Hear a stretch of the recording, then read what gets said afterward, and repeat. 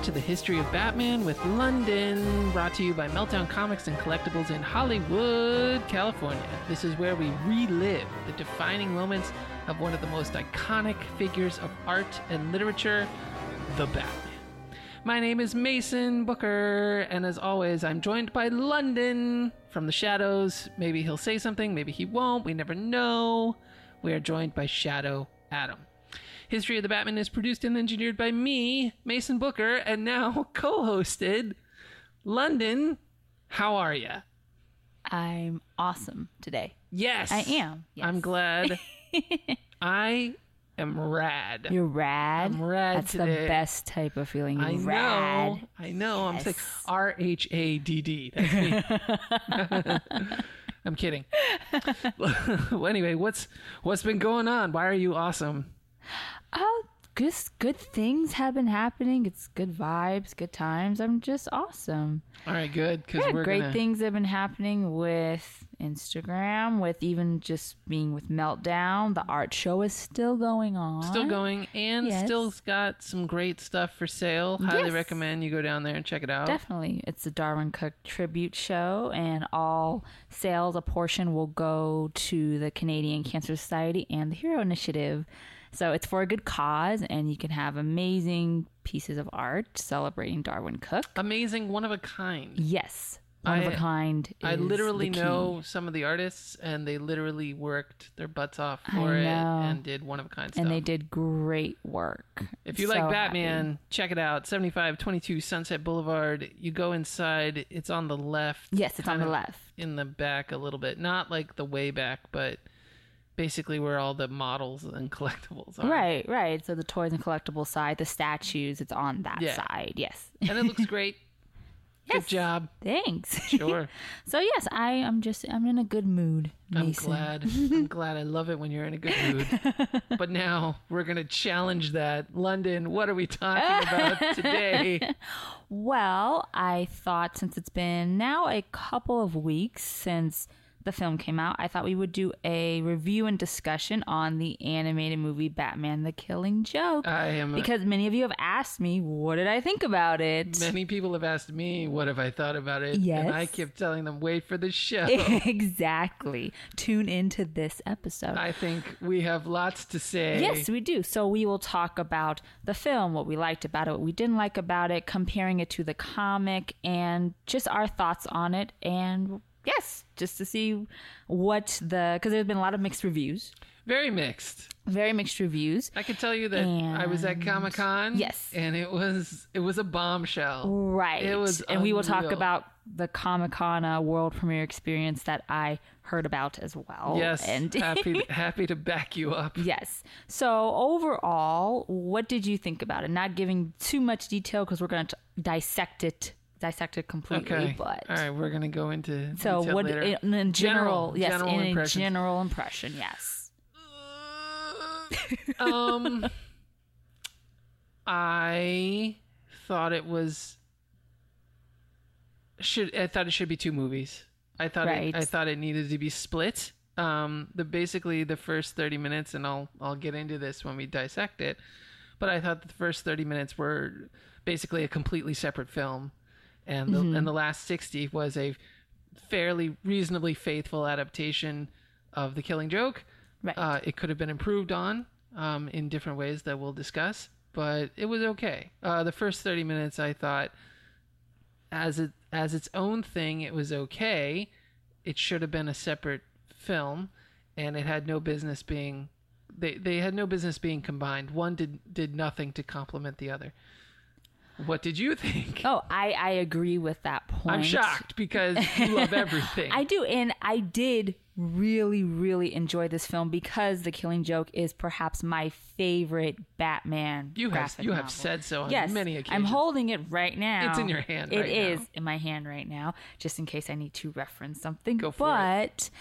I agree. The first 30 minutes, which we'll talk about next, I have mixed feelings about it, and from reading, and we'll talk about this too, Bruce Timm, who was the executive producer on the project, he did an interview with Vulture and discussed the film and why he put certain things in the movie and all of that. So we'll talk about that. I'd love to know about that. See his viewpoint and see if you agree. You're so better connected than I am.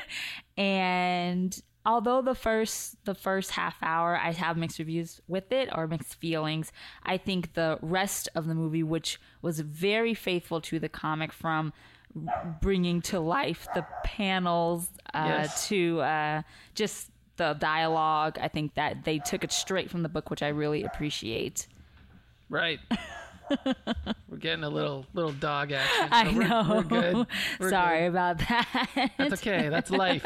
That shows you that we're real and raw here. Yes, things happen. So, we're recording live in London's Nerd Cave. Yes, basically. Today we are in the Nerd Cave. Something random. But these episodes have to happen, Mason. No, so sometimes I want it to happen. I'm Yes. happy to be part of it. We just are also dealing with your lovely dogs. Yes, my dogs. And I'm sure some of you might even know, especially if you follow Instagram, Gohan is not too thrilled for some reason right now. Usually there's no reason. He just feels like I need to bark sometimes, and then he's mellow the rest of the time.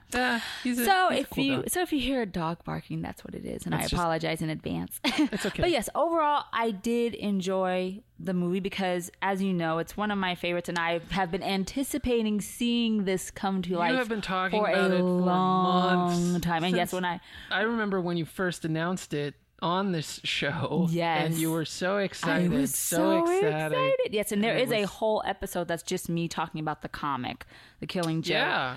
Check it out. I don't remember the number, but I know it's called Madness is the Emergence, the Exit, A History of Killing Joke. So look for that. And we'll if talk you just about want to why hear it's called that. Right, and its importance and all of those things. So if you want to hear more about the comic, then definitely listen to that episode. But we'll get into it just a little bit here. Yes, I enjoyed it. I did. But and overall, I did.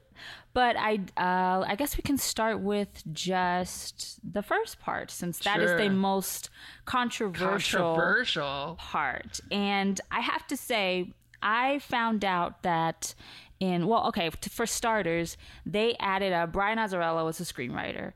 Who is not a shabby writer. He has written numerous comics, if I'm not mistaken. One of, I suppose for us Batman fans, the most popular is Joker. He did that with Lee Bermejo, that one shot, which was around, I think, 2008 or 2009. And it is one of the darkest portrayals of Joker, I have to say. Azzarello's Joker. I actually just reread it not too long ago, like a few days ago, and Joker is always a dark character. It's that, I think that's easy to say, but some of the actions he does, he doesn't just murder, but he tortures, he rapes. It's just very, it's dark. Yeah, well, he's crazy. Right. He's insane. He has no Exactly. boundaries. Although, and we can talk about this a little bit when we get into Suicide Squad in a different episode, but Jared Leto's portrayal of the Joker, I thought, was very different and a little more lighthearted, question mark. Right. Very interesting. Yes, and I think that was more of other people involved in the film's choice. Interesting. So we will discuss that. Oh, we'll get that. Because we are also going to do a Suicide Squad film review for those interested. Teaser. So we will do that. Yes. But okay, so The Killing Joke, as you know, is a one graphic novel. It's the one shot initially. It was initially outside the continuity, and then they put it inside the continuity. Written by Alan Moore. Yes, Alan Moore. Of Watchmen fame. Yes, and art by Brian Boland and originally John Higgins and Todd Klein. And I heard from several sources that they wanted to do a Killing Joke movie for a while, and they attempted a few times, but it always got shut down. More so because it would be too short. It would be almost just a 30-minute, at most 45-minute short film, but they wanted it to be a full-length film, so they decided to give backstory to Barbara Gordon's Batgirl, because if you've read the comic, you don't see Batgirl. You see Barbara Gordon, and you see the tragic event that happens, but she's never in her costume. She's never in disguise. She is just Barbara Gordon. So they wanted to give her a Batgirl background to put it, I suppose, more in a context, and to also just make the film a little longer. Had it. So that first 30 minutes that you see is not part of the comic at all. It's not. It is a brand new story. Right. And it reads that way. Yes, and it's funny that you mentioned that it seemed like two different stories, because in the interview with Vulture, Bruce Timm even says it feels like two different stories. Very much He even so. said that. Yeah. He said it doesn't. I agree with you, Bruce. Because they asked, how does the prequel part for Batgirl connect with the Killing Joke comic? And he's like, it doesn't. It doesn't. Yeah, that's actually my biggest So if you're trying to read how one part fits with the other and how it meshes together, the most that I would say is that they wanted more reason for Batman to react and have a personal vendetta with Joker from their prior relationship, which if you haven't seen the movie, hopefully at this point you've seen the film or you've heard about this, which I'm sure, because it was even on USA Today. It was everywhere. It was everywhere. That in the first part of the film, the 30 minutes, you learn that Barbara has this attraction and she likes Bruce, she likes Batman, and they get into this large argument, and while they're on the rooftop, and it turns into pretty much angry sex. Yeah, it turns into basically a Sam and Diane moment where the anger is really just about the sexual frustration between them. Right, exactly.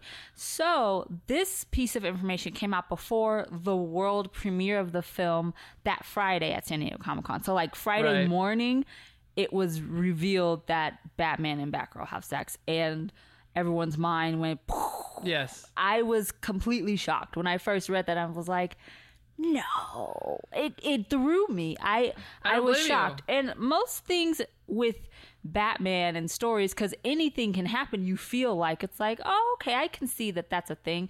This, no. And not at all.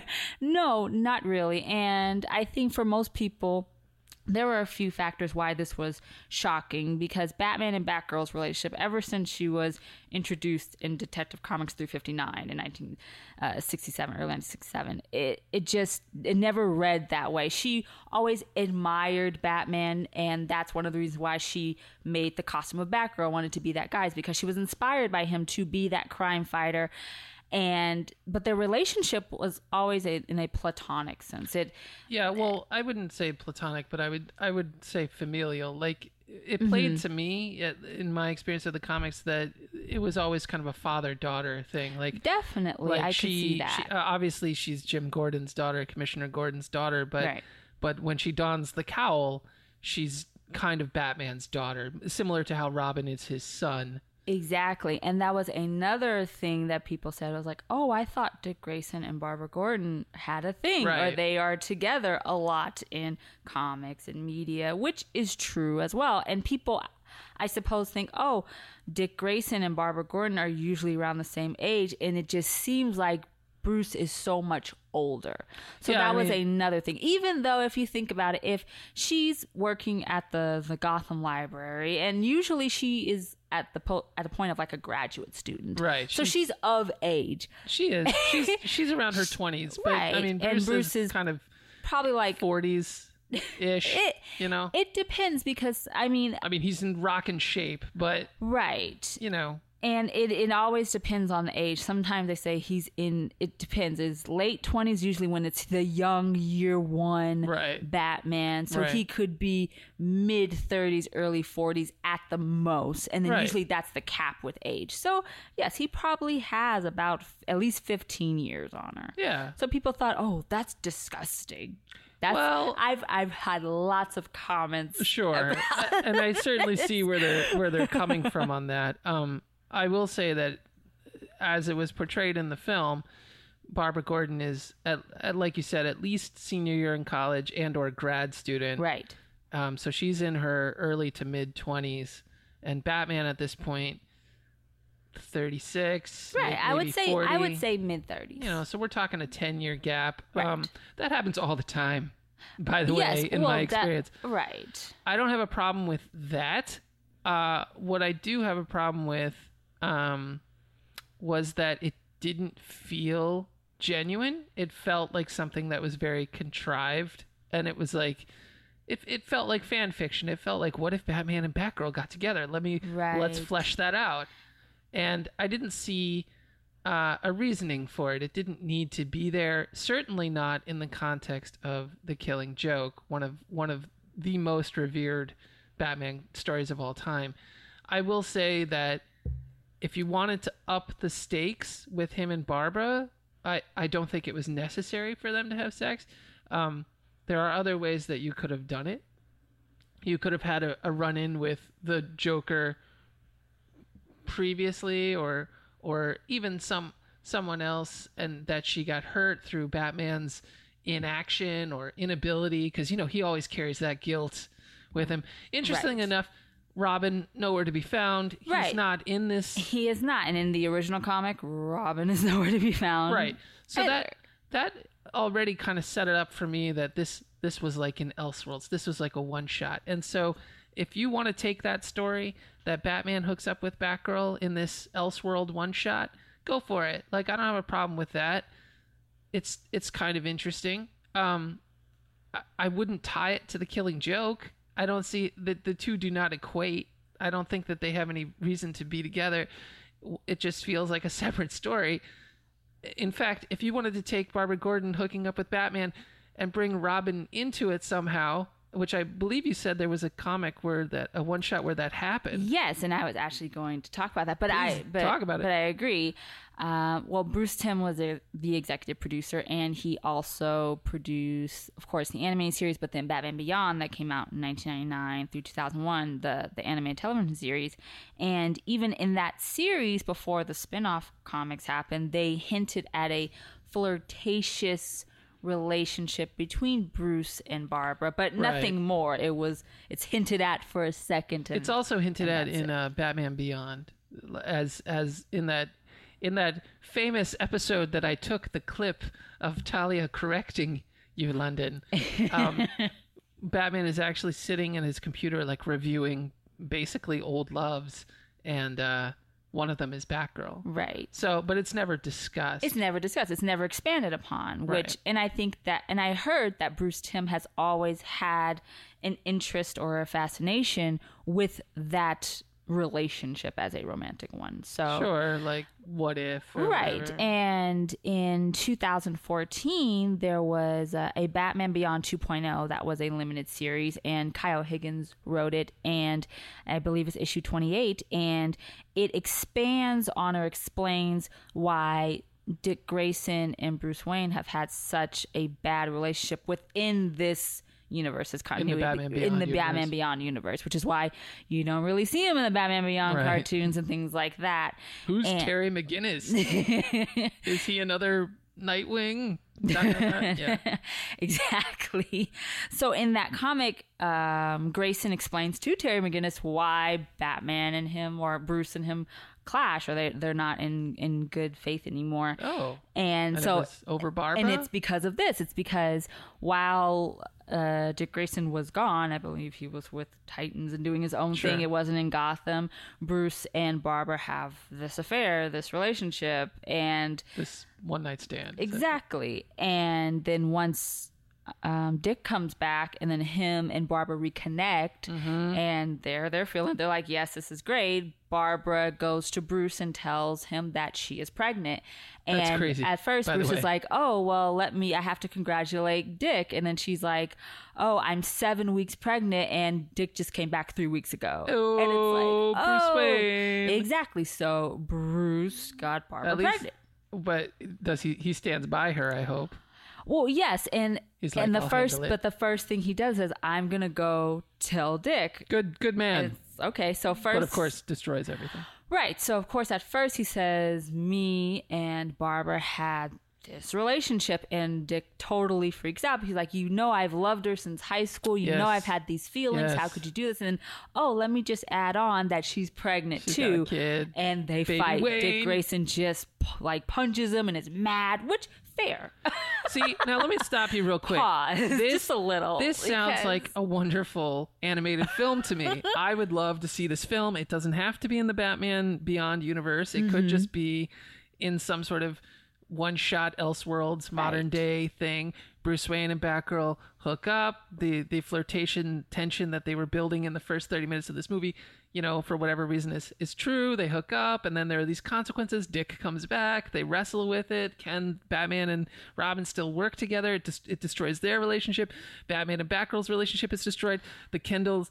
There's lots of layers to it. Yeah. The relationship between Barbara and Dick, where's that? And then, I don't know, maybe throw some Starfire in there just for fun because I'm a huge Starfire fan. That sounds like an amazing film that I would want to watch. I would want to watch 90 minutes of that, and I want to see it all. And you can call it like Batman, Darkest Heart or whatever. I don't know. But that sounds great to me, like this whole thing. It also sounds like a one-shot, like something out of continuity. Exactly. That's just kind of cool. And it's just a part of this Batman Beyond alternate timeline universe. So it's just to this. Or just a separate thing. It doesn't have to be Batman Beyond. It can be whatever. Like you can have the modern Batman do it. But it doesn't belong in The Killing Joke. Exactly. That's my big And beef. of course, at the end of this story, you learn that Barbara loses the baby. She has a miscarriage. So that doesn't even... How convenient.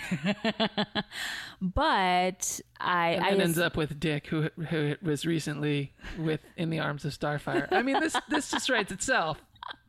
I don't understand why they aren't doing this already. There's trauma. It's tragic because she loses the baby. It's heartache. Exactly. And then maybe Batman and Starfire hook up. Who knows? The possibilities are endless. Yes.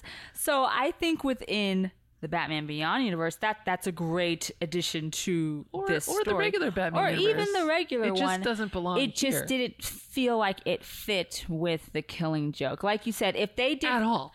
If they had Joker as the main bad guy, instead of that Paris France guy, and they did some type of thing with that, that would connect. That would connect it. I will say this, for what it's worth. Treating Batgirl's first 30-minute little story here as a separate entity, I did enjoy it as a Batgirl story. Right. And I did like the villain. I liked Paris. I thought he had probably the best dialogue. And also his character was one of the ones that you love to hate. He was narcissistic to the point of, I'm a crazy badass, basically, and he pulled it off. I agree. He was a good villain. Yeah. Definitely. I enjoyed that part. I just didn't think it needed to be there in relation to anything else. And to the point, full disclosure, Lennon and I watched this together. I turned to you at the end of that part when it switched over to The Killing Joke. It was literally like changing tracks. It like fades to black and then comes up on a different scene. And it's like, I think it says like 1 month later or something like that. And I was like, you could have just cut that completely out. And it doesn't make any difference at all. Right. And that, you lost me. And after reading Bruce Timm's interview saying, yes, they're completely different stories, you could totally see it that way, and they don't really connect, that doesn't help me try to justify if that first 30 minutes was needed in this film. and given the content, it was such a shocker. This was my experience at Comic-Con. Vitriolic hate from the fans. Yes. People were literally punching walls, kicking chairs, screaming about how horrible this was, a betrayal. Right. A betrayal of trust. And I really was thinking, why is this way? Like, obviously it's not that big of a deal. But the answer is this comic is so revered that anything connected to it is considered canon. It's not considered a separate thing anymore. Now, anything that's connected to The Killing Joke is considered canon. It's considered an expansion on this story that has impacted people so many ways that this. And so by throwing throwing a sexual relationship with Barbara Gordon into something that is automatically considered canon, I think upset everyone. It would be, I heard this probably extraordinarily strong comparison, but they were like, what if they just threw a new thing into the Bible, like, you know, that you didn't know about, like, oh, by the way, Jesus had sex with, I don't know, Mary Magdalene or something, and you're like, oh my God, that changes a lot of things, you know? Right. Even though a lot of people say that happened. Anyway, go ahead. And also, from the reaction I've seen reading different reviews... Was it vitriolic? It seems that a lot of people already think that The Killing Joke... a lot of people think it is a bad comic for women because at the time, right. Barbara Gordon was Batgirl, one of the strongest female characters in the DC canon at the time. And then people see she's used as a plot device to further Joker's agenda to try to make Gordon crazy. But on the side, Batgirl's gone. She's shot. She's paralyzed. She can't be Batgirl anymore. And so people think, okay, they already messed up this character, and now you're gonna make her like fawning over Bruce. They have sex, and then she's trying to talk to him, and he gives her the cold shoulder, and she's like a lovesick girl. Yeah, that was the other thing that really upset me about it was. You know, even if I am to accept that they have sex in this universe, which is, you know, all right, we'll it happened. We'll take a grain of salt and say, like, all right, it happened. Batman is a total dick. He is. He is a complete asshole. He literally was like, I bang you, and now I don't talk to you. I cut you out completely. Barbara's scared and confused. This man that she idolized. Right. She's like, it was just sex. I don't care. You don't have. That's what she's telling him. That's of course. That's what she's like saying. A lie. Of course. But there's so much feeling behind there that she has. Yeah. I mean, she's upset and she feels neglected and abandoned and basically abused. Exactly. And that's how she feels. And Batman's just like, no comment. No. Like, we'll talk later. We'll talk later. Hang up. And I was just like, Batman, you are a dick. You are a dick jerk. He definitely did not handle that situation. It was horrible. And if I could just go one step further, what's interesting is that, so Barbara's whole thing about, I mean, if we're going to accept that, let's embrace this part of the story. I'm just treating it separately. Let's take this little 30-minute story here. You know, she's right. She's like, we have a relationship. We fight crime together. We are doing all this stuff together. He's a mentor to me, a father, a teacher, and a lover, ? I mean, that's what she wants. Right. And she's not wrong. Like, a lot of his decisions about her are involved with emotions. I think if you want to treat the 30-minute story as a possibility, then what she's doing is, or what she's thinking is correct, that Batman is attracted to her. He's confused by these feelings. He doesn't know how to handle it. He's very protective because he wants her off the case with Paris France because he sees that he's flirting and quote unquote likes her. He's like, oh, he's just taking advantage of you, so you're off the case. And she's like, well, what are you talking about? Why are you kicking me off the case? He's like, I don't want you to hear him. And I mean, I get what they were going for. They were going for, he sees connections between Paris and the Joker. So the Joker and him and Paris and Batgirl, that the Joker knows him so familiarly that he can make these little personal quote unquote love notes to Batman. And so Paris starts doing that as well. Although there's definitely a very distinct sexual side to Paris's contact with Batgirl. Like, he has call girls dress up like her, and he becomes infatuated with her. He's like, this is the one that I want to conquer, basically, but the ultimate for my black book. But I enjoyed the little throwaway where the call girl's leaving and she's like, oh, here's my Batgirl mask. Right. Like, it's a redheaded call girl who comes out of the bedroom and hands his henchman like the Batgirl mask or something, and she's like, tell him next time I have my own masks or something. Right. And Definite like, infatuation, which perhaps yeah. Batman saw, and whether it's because he wants to protect her or he just doesn't like that some other guy likes her. Who knows how far it is. It could be both. Could be both. It could be father-daughter. Could be jealous like you boyfriend. said, he could see that this could get really ugly because it's becoming more personal than just, this is the bad guy, you have to stop the bad guy. That's just what we do. Right. Yeah. And that. So I get all that. And so if you want to look at it that way, then Barbara's correct that Bruce does have feelings for her, although they are confusing and ill-defined. And so she wants to take it to the next level and straighten it out. Okay, I get that. But then for Batman to shut her down and just so coldly kick her to the curb. Right. It's like, what?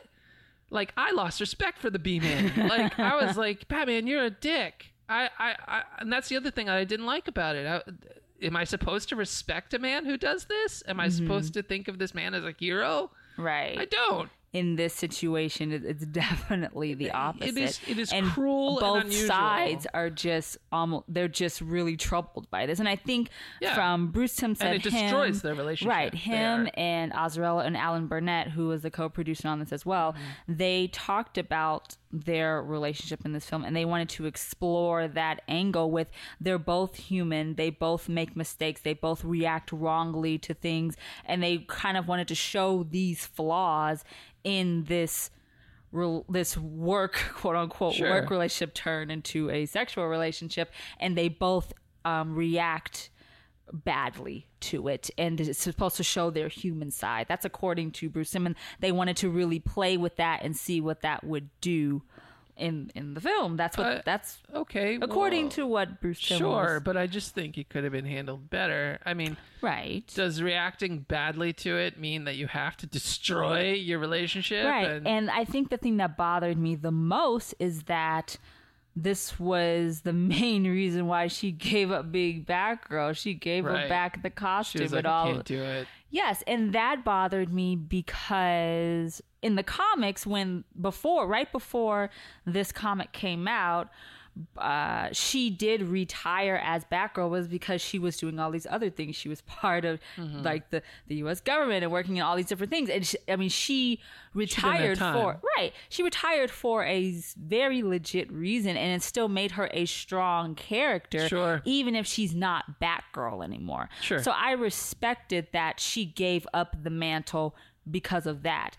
It's hard for me to see that she gave up being Batgirl because the guy she likes doesn't like her back, and their work relationship is destroyed, and she can't focus. You're not going to get the bat D, so I'm out. I can't handle it. I can't handle being around you anymore. Once you go bat, right? Once you go back, you can't go back. In London. But that's what I'm saying. Like, this implication that because Bruce denies her the penis implicates that. She's like, I can't function. I can't do anything.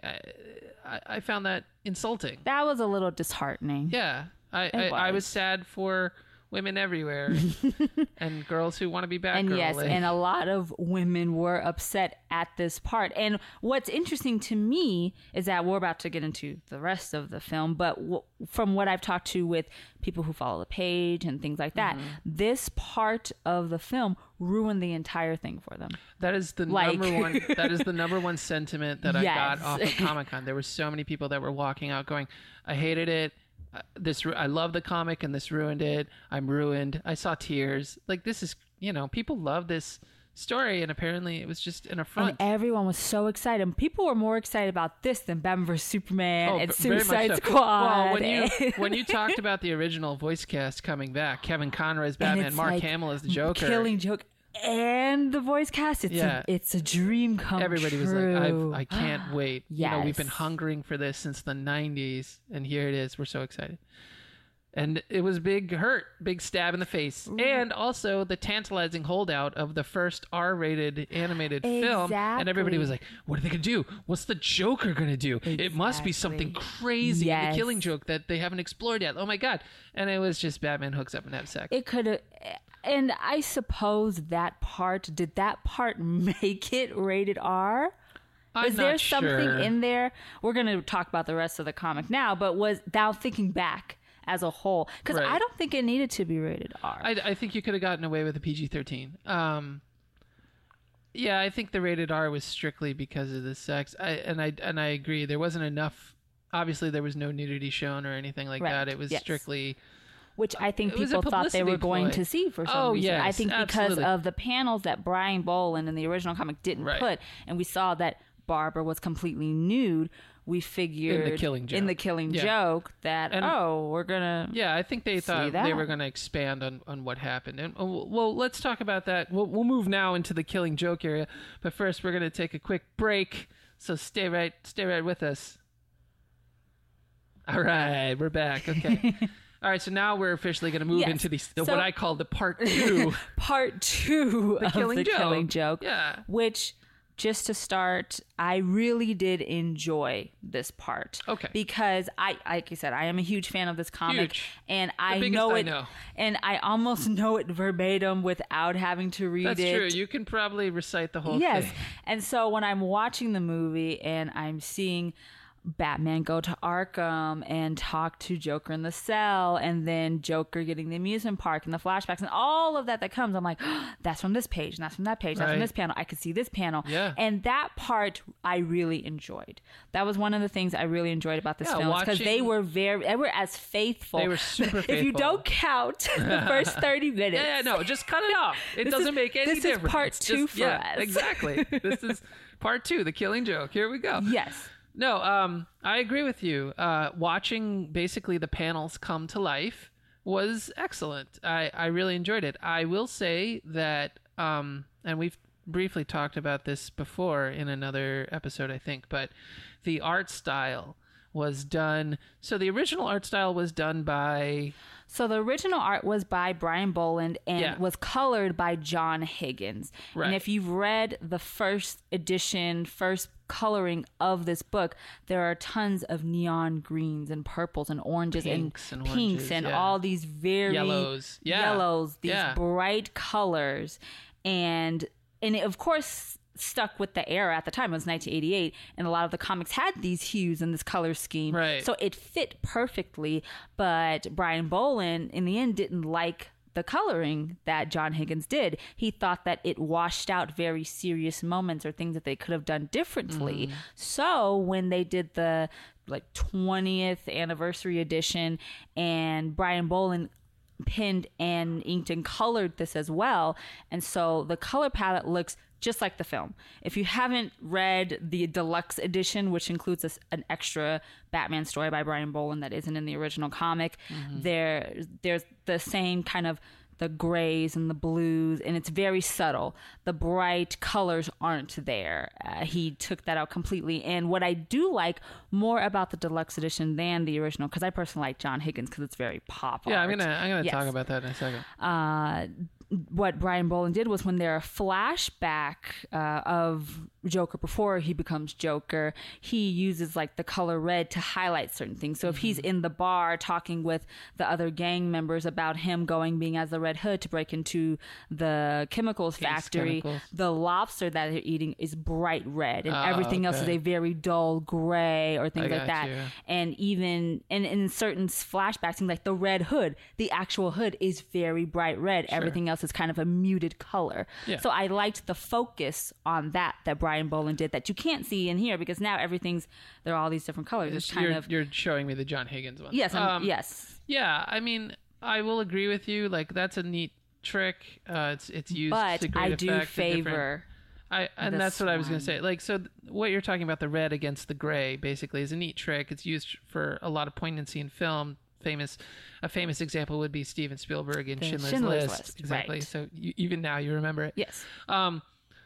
I prefer John Higgins' artwork or color work because basically the whole thing had such a crazy comic, almost funhouse vibe to it that you felt the Joker's presence in everything, even Yes. though he's not in, I think, the first quarter of the book or whatever. Right. But, It's more focused on Batman. Right, but the coloring gave this sense of, you're in this clowny, princely environment, and that really spoke to me and spoke to the story about it.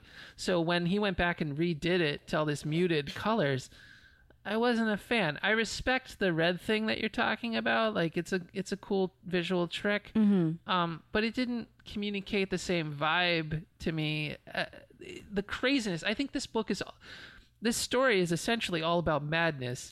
Yes, and exactly. People Joker going insane. Right. Joker wants to prove that any sane man can become insane after one bad day or one horrible event. Yeah, Everyone has that inside of them. Exactly. So I agree with you with the colors. Everything is a little chaotic and it just feels surreal, psychedelic. Yes, yeah. and I think Joker is that way all the time. That's right. what he sees. That's how he views everything. That's how he views and the so world. I thought that was a wonderful decision by John Higgins to do it that way. To the point that you, on your now infamous Instagram, at one point posted a movie clip of a clip from the film being redone in John Higgins' style. Right. And I got to tell you, I was riveted. I must have watched that thing for like 10 minutes. I did where I was too. like, oh my God, this looks amazing. When and I looks first so found cool. it, I watched that 3 or 4 times before posting. I'm like, this is great. It's great. It really, really adds this really awesome atmosphere. Yes. Yeah, shout this guy out. Yes, it's by graphic designer Emil Gustafsson, and his shout work out, is dude. Plan Making Mammals. You can find it on Instagram, on YouTube. That's his YouTube name. Yeah. And he redoes the first trailer to it. Yes. And the colors are just...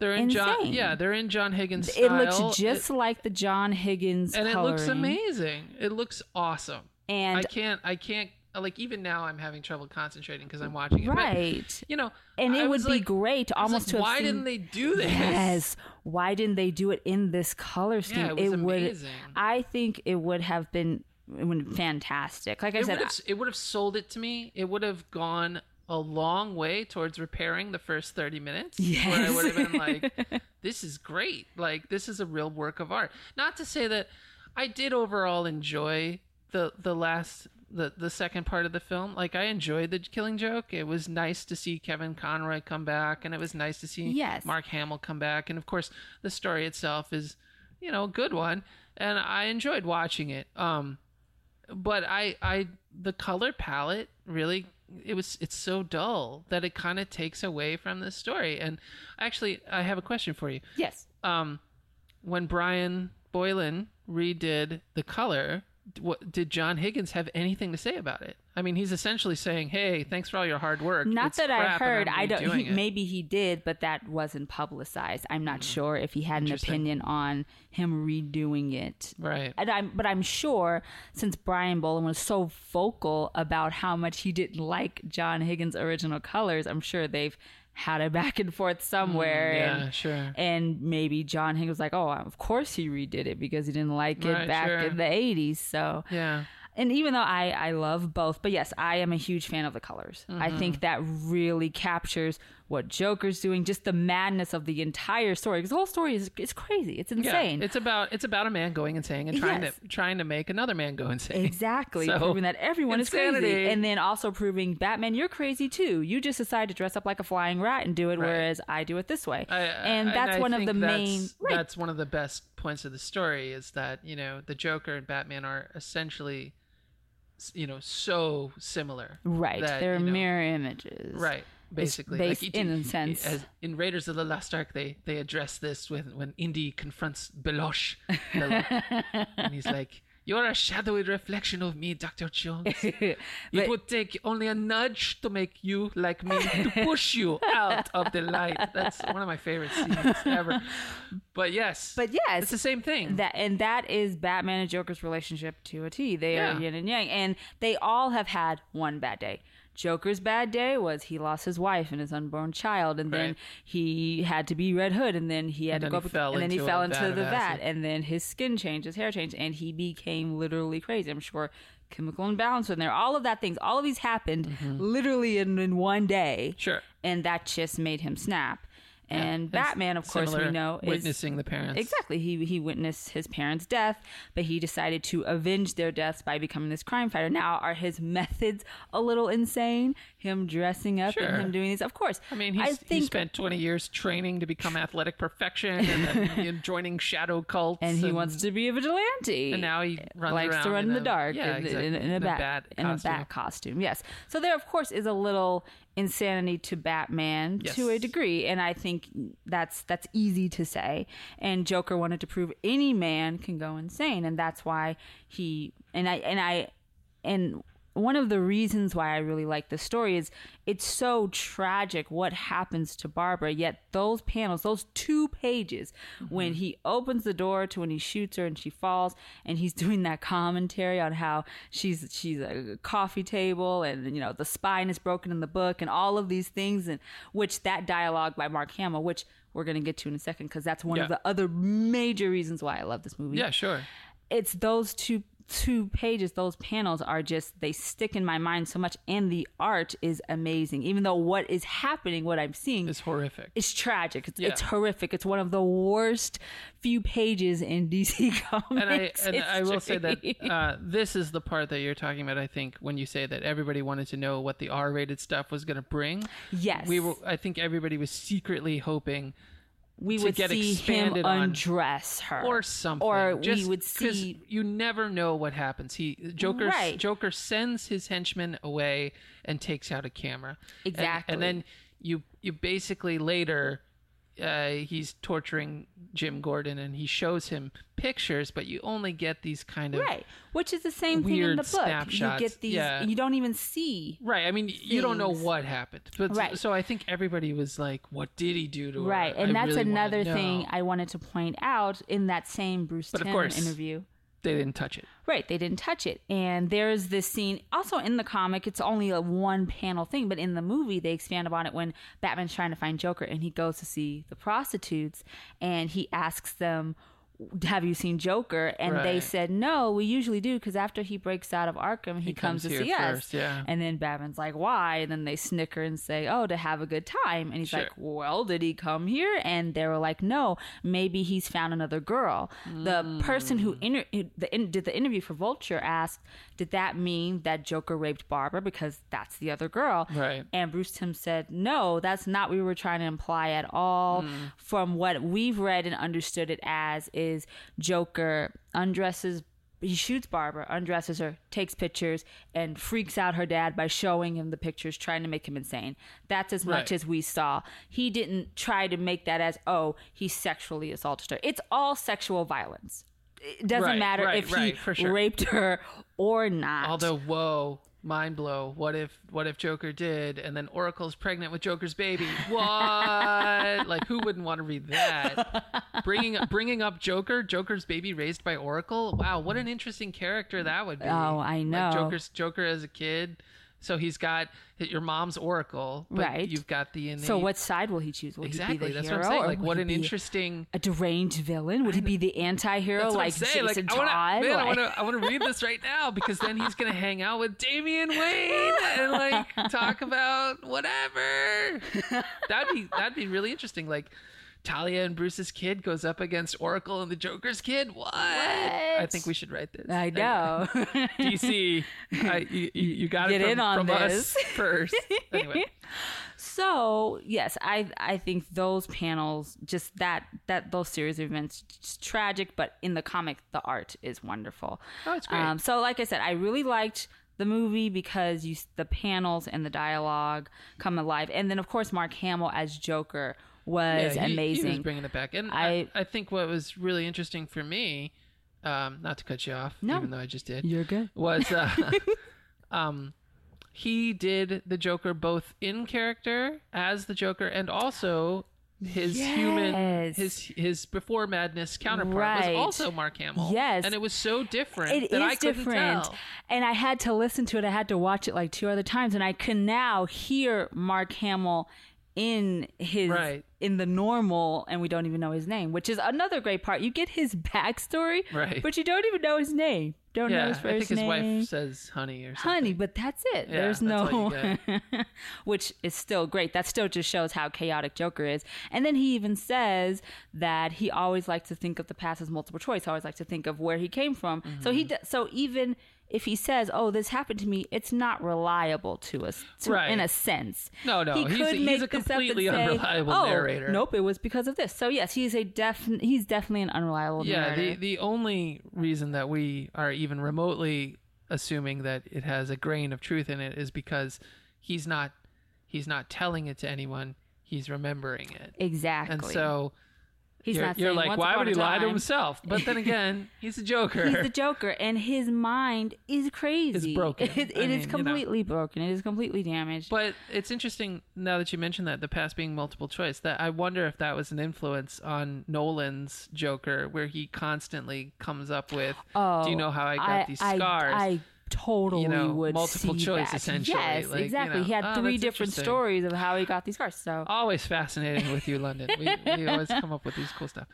And real quick, I will say this: even though I prefer John Higgins' coloring, and especially on the trailer that guy did, that doesn't. I'm not trying to say that what was presented in the film was bad. right, the animation was fine. It was fine. It was. It just wasn't mind blowing. It just, for this comic, it just seems like they could have gone just completely insane with everything. Sure. It could have been extreme with the Like, visuals. we could with have gotten everything. some of the Max going on. I don't know if you've ever read the Max. Yeah. But the colors in there. Mm-hmm. So, that's what it reminded me of. No, definitely. So I think that it was, and like I said, Mark Hamill's Joker was great. Oh, it was great. And seeing the delivery of certain dialogues, and even when he sings the song Looney, which I've never heard it sung before because it's never Right. been anywhere before. Right. But the tune that they did and everything, it was great. I'm like, It was I great, couldn't yeah. picture it any other way than Mark Hamill doing Joker in the Funhouse. Sure. And so I did really enjoy that. Now, one other thing that I think people were upset about or thought they would see more of is the ending. They thought I that have the ending I have an would. issue with the ending. They thought Yeah. the ending would tell them what happened. Yeah, that was the other thing. If you read the comic, Batman Batman laughs at a joke that the Joker tells, and they end the comic by laughing together. Only, I don't know how many panels it is. It's like 3 panels or something. But Right. It's about a page's worth. yeah, It's prestige formatting, so yeah, like 9 panels. Right. Okay. And so the top 3 are Batman starting to laugh. The middle 3 are both of them laughing, and then the bottom 3 are a laugh, and then the last 2 are dead silence. All right. It's just the rain falling onto the pavement. Yeah, and you're wondering like, And what? you don't know what happened because it's it very goes- abrupt. Exactly. It's not like the laughter fades away. It just stops completely, Right. utterly. And Like so there- you're right. It's like there's a ha ha ha at the top. Yeah. There's an e at the bottom, and then it just goes to the e's, and so we don't know what does that mean. It's just like, and then it just stops. Yeah, it there's just- no it more just cuts. And, it just and cuts off. There's one panel that shows Batman grabbing the Joker. Right, So- exactly. and that's it. And then it just And cuts people to- think, is he grabbing at his neck? What is he doing to him? Is he going to throw him? Is Yeah, he it's going to unclear. shake him? We don't know. Yeah, they're up on a roof. But that was the purpose of Alan Moore. He said it is up to the reader's interpretation to figure out whether or not Batman kills Joker or what happens. And I think I discussed this a long time ago on Instagram, but I gave my own opinion as to what that could mean, because when the comic was made, it was out of continuity. Right. It was a completely separate story. It Yeah. wasn't part of the regular anything. So could Batman kill Joker? Sure. Because Absolutely. the next comic, you're just going back to the regular things. Yeah, and I Joker's think there, that, right, and that's the glory of the one shot. And Right. also, I would say that it opens with Batman visiting the Joker in the jail cell. Yes. And saying, "This has to stop. Eventually, one of us will kill the other." Exactly. And so which is kind of a bold thing for Batman to say. I don't think he's ever gone to the Joker to have a heart to heart said, before. we're going to kill each other if we don't need, stop We need to this." figure this out. Yes. Like, come on. And so, that question, that sentiment, I guess, is kind of hanging in the air over the whole comic. And then at the end, you're like, oh my God, I think he killed him. Right. Or something. Something happened. But and we so don't know what. People's and argument, we were hoping that would be expanded on. But then, of course, it looks just like the panels. He laughs. He kind of reaches out to Joker. Then it fades to their feet. Then it fades to the ground, and that's it. But the laughter is not abruptly cut off. And it fades. Joker's laugh stops, but Batman still continues. Laughs. Exactly. And that, I think, lost it for me. I was like, I no longer question what happened there. I think it was just Joker finished his laugh and Batman continued for probably a couple seconds. And I was like, what a horribly mundane ending compared to the question marks, the mystery of.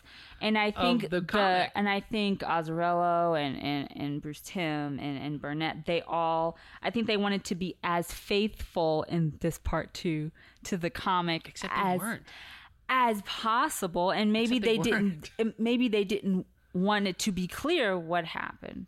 But it was too clear. That's my problem. Some people said they still don't know. Some people's like, what does that mean? Does that mean that Joker just stopped laughing and that was it? Does that mean that Batman just choking him and laughing? That's why you can't hear Joker? What does that mean? And people don't know. I mean, I didn't have any of these questions, and I have a problem with that. Like, I was like, oh, I guess that's what happened. Because obviously the audio compared to the visual panel. Right. Like, you would be able to hear if he grabbed his throat or muffled his laughter. There would be some type of audible cue. Right. And if I can hop on my directing hat here. Go for it. Like, you could do that.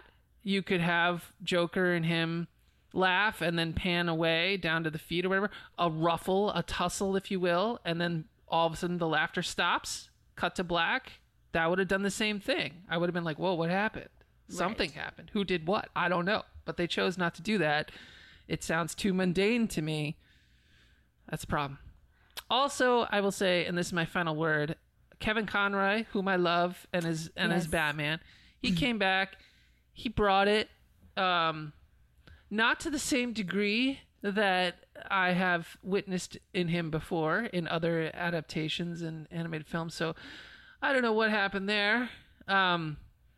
Maybe there wasn't enough to work with or whatever. I mean, I'm not saying it's bad. Like, I love Kevin Conroy. The guy can read the phone book he as still Batman, sounds like Batman, but it just didn't have that oomph that you usually are used and to. I wonder, this is me throwing this out there, did the first part of the film so offset him, so like upset him to the character that he like kind of lost his oomph for it? He was like, I don't know. Because, the whole time they're like, you got to draw on what happened. You got to, your character's been through this. This is what's fueling you. And, maybe he was weirded out because he goes to see Barbara in the hospital. Right, yes. And, of course, the implication is that this is the first time that they've seen each other since the sex, which, again, I just don't feel was needed. And in fact, if you took that part out of it, it actually made the scene in the hospital more emotionally potent because he goes to the hospital and he's acting all awkward and you're like, oh, is this because of the sex? But if you remove that from it, he goes to the hospital and he's acting all awkward because he's full of rage and he doesn't loves Barbara and he wants to talk to her about it as a daughter, and he wants to talk to her about it, and like you can tell he's like debating, like, should I take off my mask and show it to her and all this stuff. It's this wonderful scene if you remove the sexual BS from it, because basically, if you have the sex in there, it diverted it into a realm that I thought it didn't need to be there. Right, because Batman would still have this rage and this anger and feel of sadness and all of these things, even without that part, because Commissioner James Gordon's his friend. They work together, and Barbara, he cares for Barbara because not only just because that's Gordon's daughter, but she's Batgirl. Yeah. So they already have this relationship, this foundation. You don't need anything else. Right, exactly. She knows more about him than, anybody at this point, I guess. And Robin's not around, so she's him, basically. Right. All right. Well, good talk. And then, of course, after those final panels, we see the last scene. Barbara is Oracle, or they introduce her as Oracle. Yeah, that's fine. And my whole thing is, and actually, a few days after The Killing Joke was released, Tara Strong in a short interview said she would love to voice Barbara in a Oracle movie. Oh, sure. Now, like No Man's Land. What's up? I'm waiting. And my for whole thing is, if they do continue this in this continuity, because of course in the other DC animated movies right now, there is a Batgirl that was seen in Bad Blood, but this is not the same Batgirl.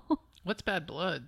Batman Bad Blood. It was like the last Batman, besides Justice League versus Teen Titans, but the last Batman animated movie. Okay. I haven't seen it yet. And it has Batwoman and cool. Batwing. Yeah. But at the very end, they show, and because Batgirl isn't part of the Bat family yet in these stories, and they show her, and it's in the style of Babs Tarr, New 52 Batgirl, like the purple and like the gold boots and all that. Cool. And then she swings off to the screen. So it's implication that in the next major Batman animated movie, in this timeline of this New 52 kind of timeline, we'll see Batgirl.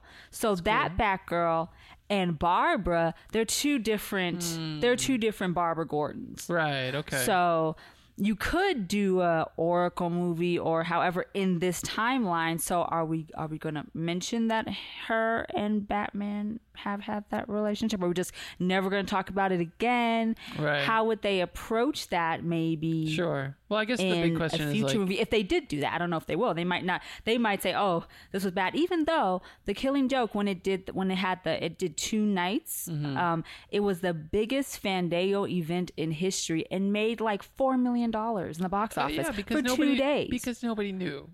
Nobody knew what was going on. Is my argument. Like, yeah, the bomb dropped at Comic-Con and everybody was like, "Oh my god!" But there's no such thing as bad publicity, right? So everyone's like, "It can't be that bad." Oh, it is. So my whole thing is, they're going to pay for it first, right? So they're either going to continue in this continuity, or they might just put out more animated movies in theaters to make money. Who knows? Oh, absolutely. I mean, no, that's the key. I mean, obviously, they're going to do that again. I have no doubt about that. But I will say this also: like, Huntress was Batgirl for a while. Right? They could be introducing her. They could be. Because of No Man's Land. What's up? That would be a great... Wouldn't it? Yes. I'm telling you, London, we could there's write so this stuff. much material with No Man's Land. Oh, it's so good. They won't need to add any extra. No, they could do like a three movie arc. They could. Because I'd own it and watch it all the time. So much. Good. Yeah. So overall, I had a few problems with it, considering I was so excited and hyped to see it, and I was just pumped. So excited, so hyped, so pumped. I had a few things I'm still back and forth with if I accept Barbara Batgirl, her background as this, but I thought that for part 2 of Killing Joke, it was as faithful as it could have been. And well, not quite, as some dialogue was removed. Yes, my biggest complaint is that he did that entire monologue and the Joker talking to Gordon as they're putting him on the ride, and then he doesn't say the one line, which is my favorite line: "Madness is the emergency exit." He says literally everything else, and they skip right over that. Which I thought was such a weird thing for them to cut. That's like one of the best lines in that entire book. It is. It's one of the best lines in the entire book. It is. And I was waiting for that sound bite. Yeah, I don't understand why. I was like, either. I'm gonna make this my text tone. Like, I want that, but they didn't even. But they didn't do it. It's really so that weird. kind of bummed me out. But as a whole, I didn't think it was a catastrophe. As other people said, Batman and Batgirl having sex did not ruin the movie for me, which I know a lot of fans felt that way, and I understand.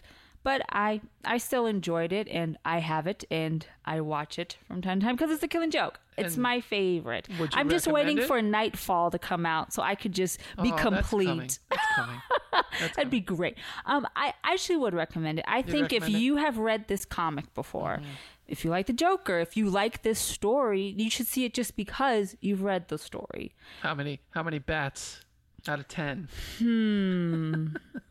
I think I'd give it 7 bats. 7 out of 10. And I think that's pretty reasonable. That's reasonable. I'm definitely down with that. Okay. All right, cool. I would I think I would say, like, I would recommend it, but I would just tell everyone, like, just treat it as two movies. Avoid getting upset and just treat it as if two you separate try to things. rack your brain as to how it connects, you'll hurt yourself because it's not supposed to, I don't think. Right. Which I was surprised. I thought Bruce Timm would say, oh, it connects because of this. And he's like, no, it doesn't. No, there's no justification. There's none. So I was like, oh. Weren't you telling me that the writer, like, initially apologized but then took it back? Oh, right. It was more because at the world premiere at Comic-Con and someone kind of yelled out in the audience that, oh, she has sex with Bruce and just said something. And then Azzarello was mad and he was like, what did you say, pussy? And and he got mad because of that. And then Bruce Timm kind of had to intervene and explain why they had that relationship between Bruce and Barbara. Yeah. But yes, and even on Twitter, he's like, yeah, I probably shouldn't have said it, but that's what happened. I'm owning it. I mean, if that's, I'm sure that everyone was it was in high anticipation to see the movie, and he gets to write the screenplay, and I'm sure he made it his baby as much as he could, and I think any writer does. I think with anything they have, I mean, it's very personal to them. So if someone's bagging on it, he's trying to put his own twist on it, right? Which I get. I understand, and especially since they're like, oh, we need a new part of the movie because it's too short. Yeah, we need another 22 minutes. Right. You know, you go ahead, write 20 to 30 pages more. Yes. I get it. I just think that was the wrong direction to go in. Right. But whatever. So there was some good, there was some bad. Overall, I think if you've read the comic, especially, you should see it. Sure. And it's Batman. I always argue that even if the movie isn't great, if you're a Batman fan, you should just see it. That's all. Did you enjoy Batman being a cold-hearted dick? That did kind of bother me. He was kind of like very mean to her and cold shoulder, and especially since he was ultimately the stereotypical jerk. Right, and which is the only thing that's odd to me, and this is probably the last point we'll make, that's odd to me about that is that it's not like he didn't know Barbara. It wasn't just a random hookup. Right. And it's like, oh, I don't want anything to do with you. We're a one-night stand. And no, it was like he knows her. So why did he act so coldly towards her? I think you should see this movie because of part 2. Yeah. Because of the book. Not because Batman's a horrible non-boyfriend, lover guy, whatever you want to call it. Or however, he's a jerk. Yeah. But just to see the comic come to life, I think you should check it out. And that's essentially where I come down on it too. Like, if you want to see a weird Batgirl Elseworld, like, go ahead and see it. But see the Killing Joke adaptation, which is essentially part 2. It's good, and I would agree with you. 7 out of 10 bats. Right. It's good times.